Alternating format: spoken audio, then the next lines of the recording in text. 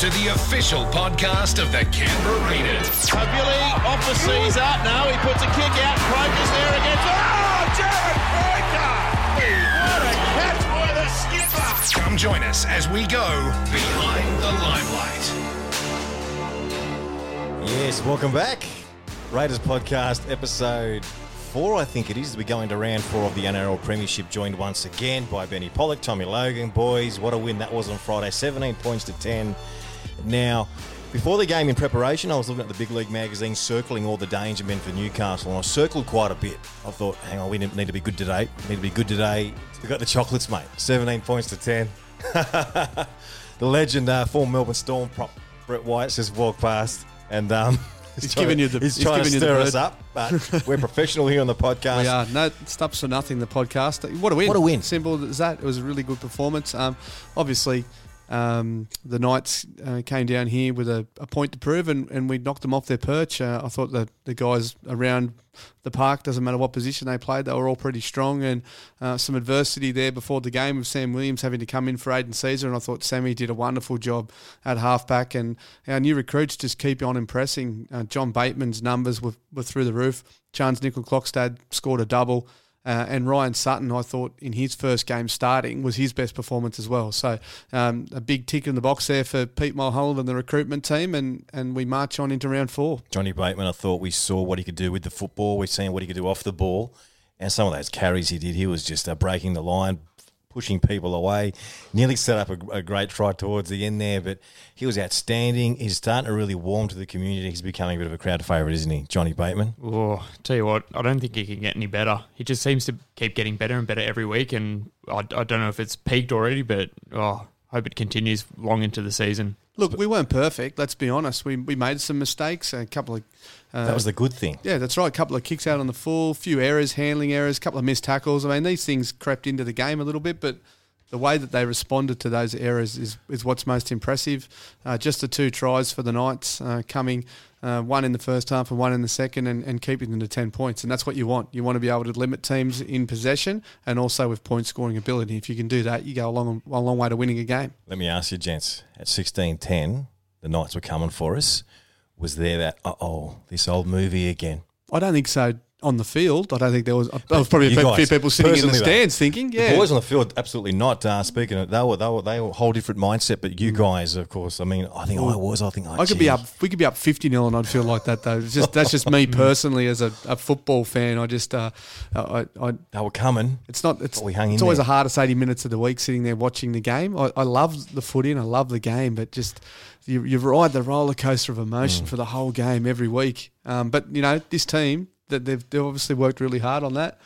Brett White coming through, he's got a handful of choc bit milks with him. Thanks to the DT at Canberra Milk there. Yeah, but to their credit, they held their nerve, and I think hopefully we're starting to see a few of those demons put aside and they can go out and learn how to close the game. And once again, we saw it in round 1. We saw it this week as well.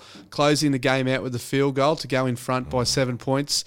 Sam Williams doing the job this week. And that just gave them that little edge where you thought, maybe this team has turned that corner. Ice, baby. Iced the game for us beautifully. And we spoke about the mistakes that happen, especially in those conditions, but how they're responding to errors. They're not getting stuck in their head. And I really thought, speaking of that, Jackie Whiten had a couple of off kicks that went out on the full, but that big play where he did the charge down, regathered, got possession down there, and which led to the Sammy Williams try. So they talk about James Maloney as a player who, when he makes an error, he just gets on with the game. He doesn't let it get into his head. And I thought Jack showed a bit of maturity on the weekend. Like we said, he made a couple of errors, but he just kept going. He didn't shirk his responsibilities. He still looked for options. He was still putting the kicks downfield, trying to find the corners. His game didn't change a lot, and that's what you want to see in a playmaker. You don't want to see them go to water if they make a couple of errors, and I thought that's what the encouraging thing about his performance. Very strong in defence as well, Jack. He put on a few good hard hits on a few of the Knights players, which was good to see. Oh, you got to remember it's a new edge too. Yeah. So the combination between himself, Croker, and Elliott, that's going to take a little bit of time to come good. So, we're going to see a lot of teams throw a bit of traffic that way, but it's just about those guys, learning each other's games a bit better and getting better at what they do. I think all in all, you mentioned at the start there, wasn't the most prettiest performance, but the fact that we got the chocolates against quality opposition, there's no mistake about that, and the fact that teams haven't really found, players like BJ, players like Raps, players like Nicky Cottridge haven't really found their 2019 role yet. And we're still getting we're 2-1 after 3 weeks. Righto, gents, we put away the Knights game. We're 2-1. We move on to 1300 Smile Stadium there in Townsville. Look, a place we like to play. We haven't had much success in the last few years, but we won there last year. Good win last year too. Great win last year. It's a ground that doesn't really intimidate the boys, especially this time of year, though, where it's still fairly warm. But plenty of confidence going into this week after last week. Yeah, I think you got to be wary of the wounded Cowboy this week. No Tamalolo, though. No Tamalolo. It's the time to be playing the Cowboys, makes a big difference. But again, Ricky mentioned in his press conference this week that teams that are being talked up and coming out and getting beaten, and teams that are getting beaten and absolutely punched around in the media are then coming out and winning. So the Bulldogs and the Tigers the game Cowboy, is a great exactly right. indication The of that. perfect example of that. Parramatta, we saw them flying the first couple of weeks and then they dropped off last week. But look, the Cowboys, they're going to be hurting. They got their pants pulled down up there in front of their home fans last weekend, and I've got no doubt that they've got the cattle to give us a really tough game up there. The conditions will be very interesting as well with the back end of the floods.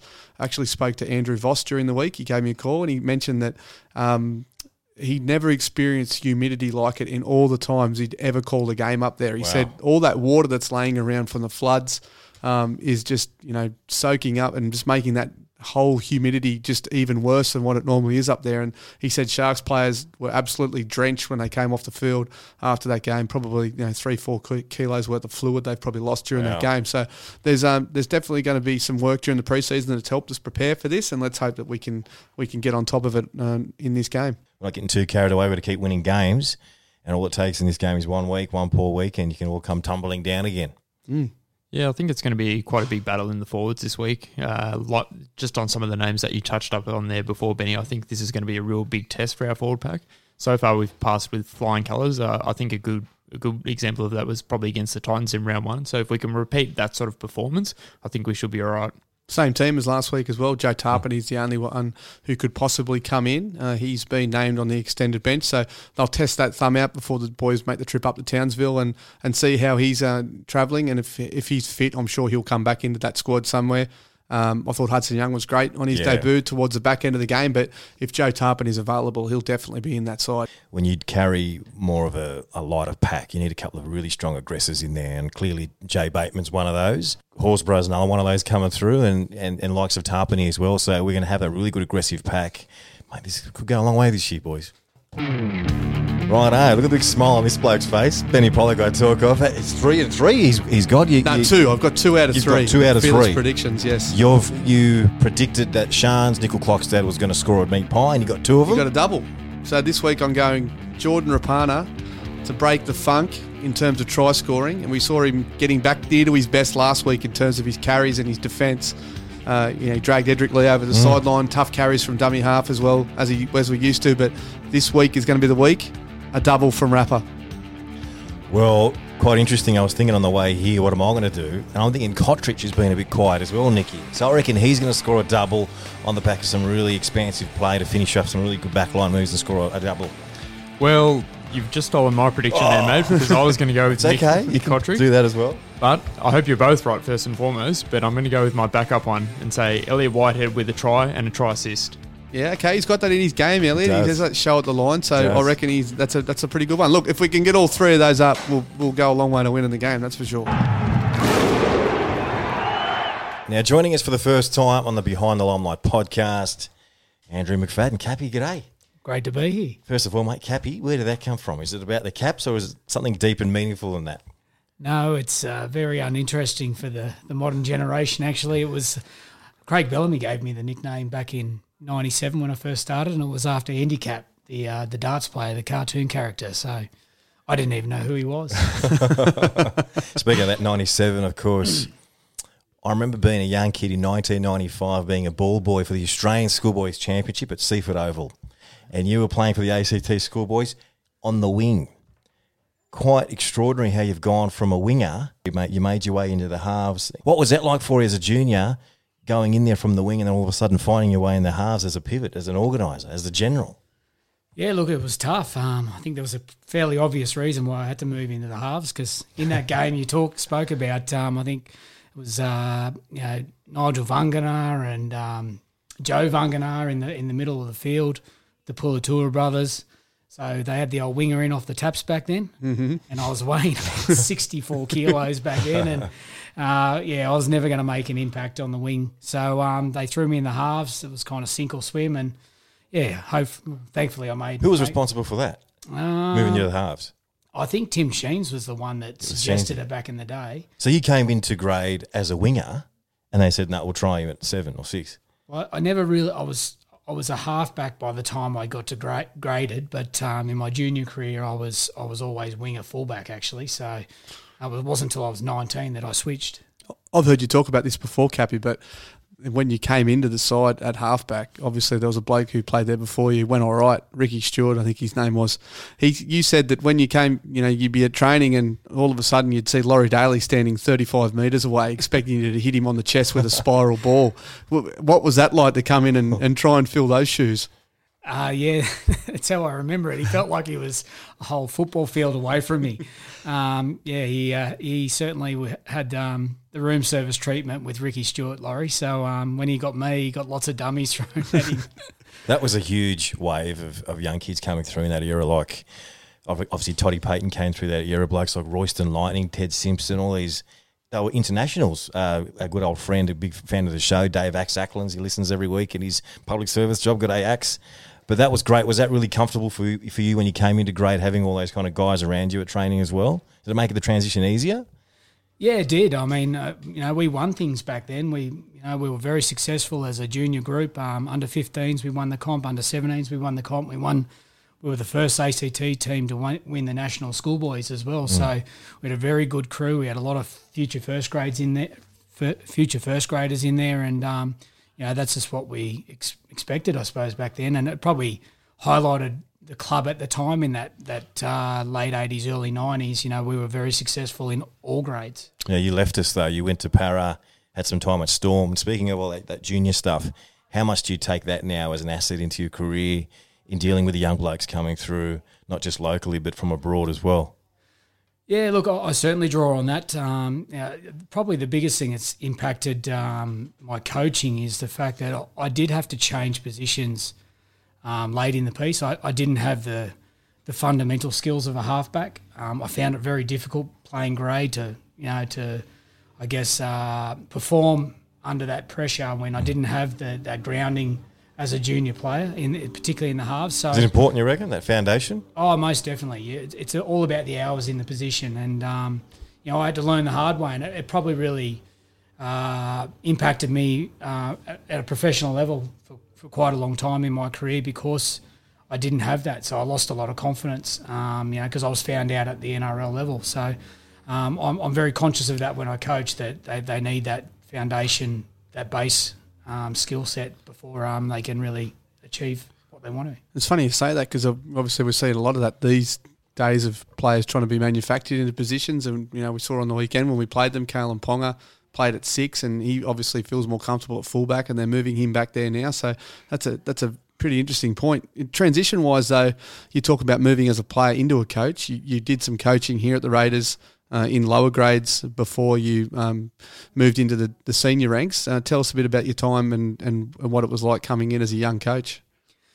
Look, I took up coaching because I sort of finished playing. I finished fairly young. I wanted to stay in the game. I wanted to test my hand as a coach. I took over in the Jersey Flegg team in 2005.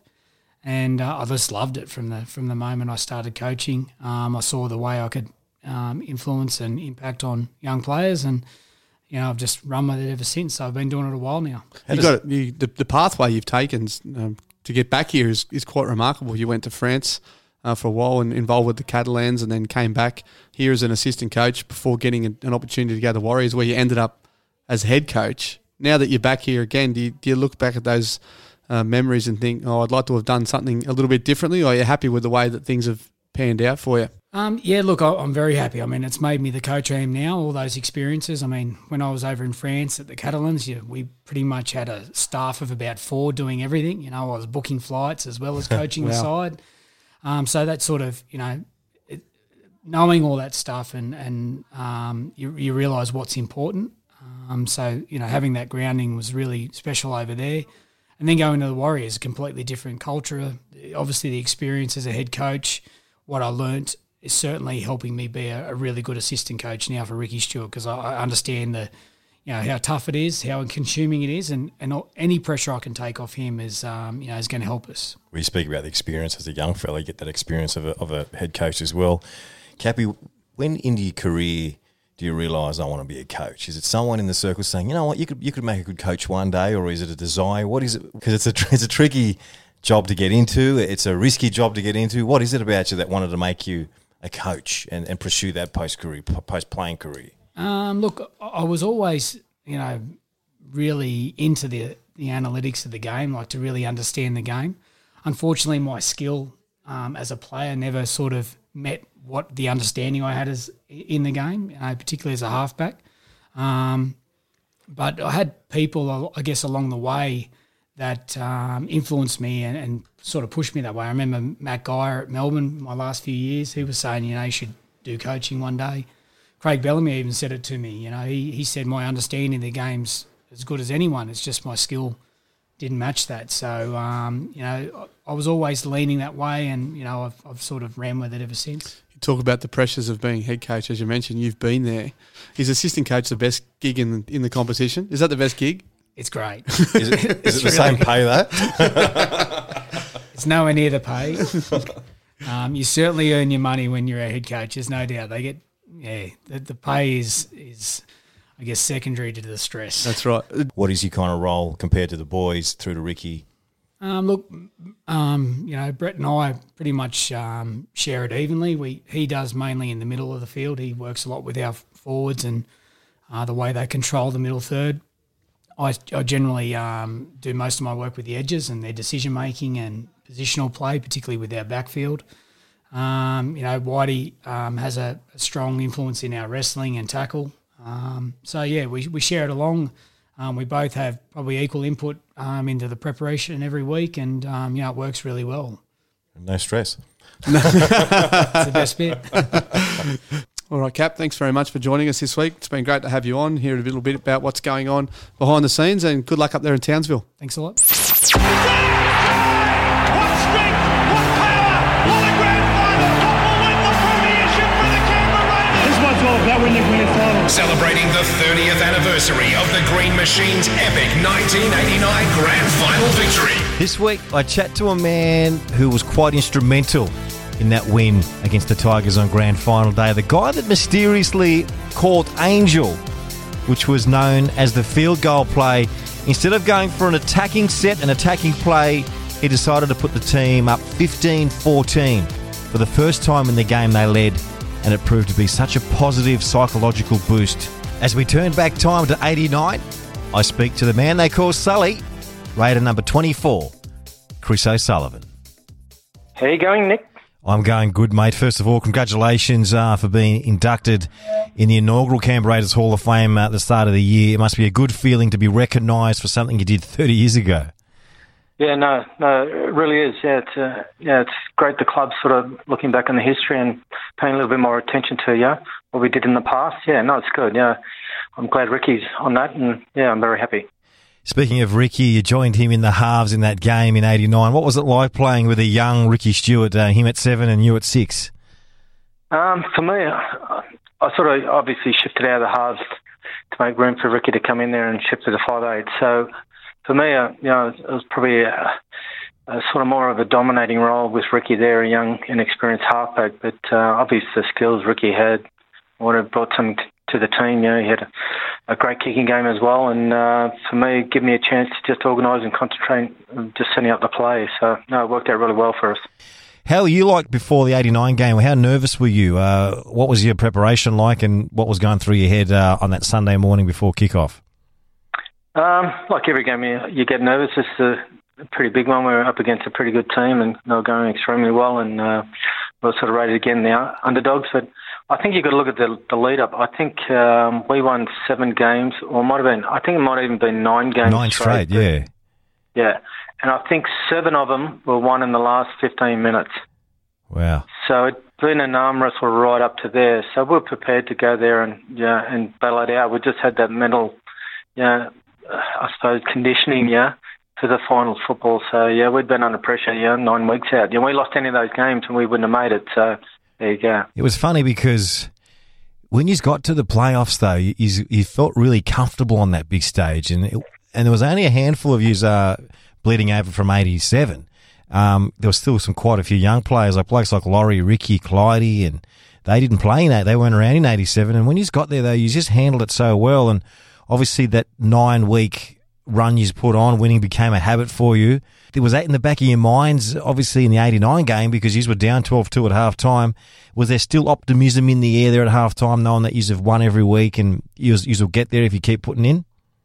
Well, for sure, we had that belief, we had the players, we had the talent, we'd been, rolling along so well, even to be down half-time, everything was positive in the shed, but I suppose you've got to consider, we're chasing a lot of points, and I think, a lot of credit should go to the back rollers, the Gary Coynes, the Dean Lance and Bradley Clyde, holding the centre field, I think there was only a couple of line breaks up the centre against probably a pretty good pack, and in form as well, Actually, Tim read out the stats on Gary Coyne.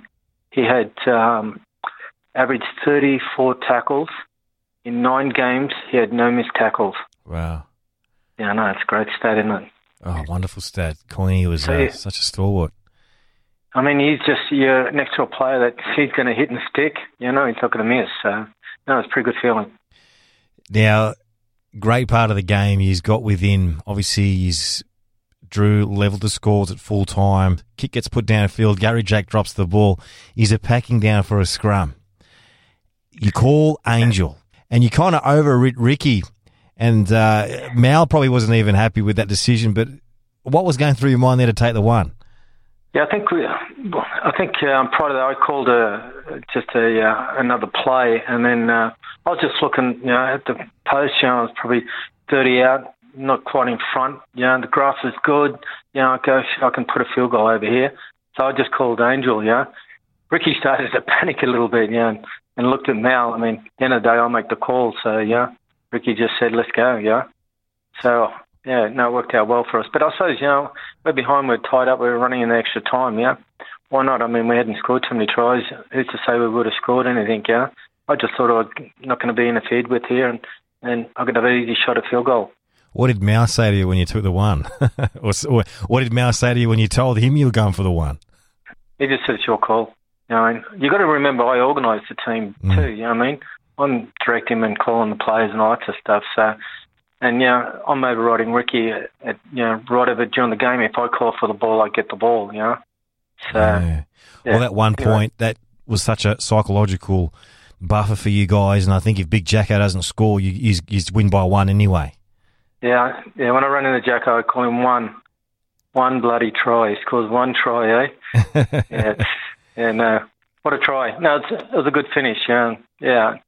I suppose he took my glory away, but I didn't mind that.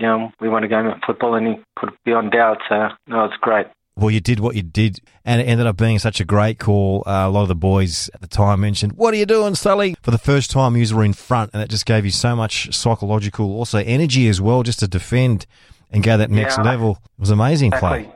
Yeah, and you see them peel out of the scrum. They all had their head down, what's going on, and they realised we'd put the field log up, and then sort of basically nearly took the wind out of their sails. I suppose they're thinking it's going to be hard. A couple of minutes to go to get back down there, so and get the ball back as well. So it did work out well. Well, it must have been good for you, Sully, to have a stamp on the game and stamp on the result like that. But you were one of the inaugural Raiders players from 82. You saw, your wooden spooners for the first couple of seasons, unfortunately, and then you saw the culture change. You saw momentum building. You were there in 87. What was it like for you to be that, not just to win from the 89 team, but from someone that's been there from the start to win? Yeah, it was when I look back. I think I had an opportunity to go to a couple of other clubs. Actually, Balmain offered me a contract. Frank Stanton, the Australian coach, wanted a running halfback. So it would have been interesting how my career would have panned out if I went to Balmain. But because they were in the finals, for the last, since I think 84, I think they're all in the finals. So what sort of difference I would have made to their team. But in saying that, my father said to me, "You're a local kid, you've got to come back here and work and whatever. So this is home, so might as well stay loyal here." So he sort of convinced me to stay. So I suppose it's rewarding to stay and have the opportunity to win a grand final. And probably one of the greatest grand finals ever to be involved in that. Yeah, no, it's great. It worked out really well for me. The best grand final of all, well, so far. Is there something you've taken from that game that you've applied to life? Because there's so many subplots in that game in regards to coming out, everyone was writing you off. The Tigers come out, a couple of errors. You didn't drop your bundle, but you were down on the scoreboard. You fought hard. You stayed positive, and then the spoils came to you eventually right towards the end. Something so impactful like that. Do you take a piece from that game and apply that to your life today? I know it's a bit deep and meaningful, but do you? Yeah, I think so. I think, for me, I was a competitor. I'd never give up. I always struggle with that. Even just picking up a loose ball, I'd compete for it. So I suppose in life, you just you ride with the punches. Sometimes you get knocked down. You just got to get up and keep going. Yeah. But I suppose the football gives you that working background. I was a defender as well, so I worked hard. So I've sort of taken that into my personal life too, as a builder and small-time builder. I generally work pretty hard. Work hard 8 hours every day, so I still do. So.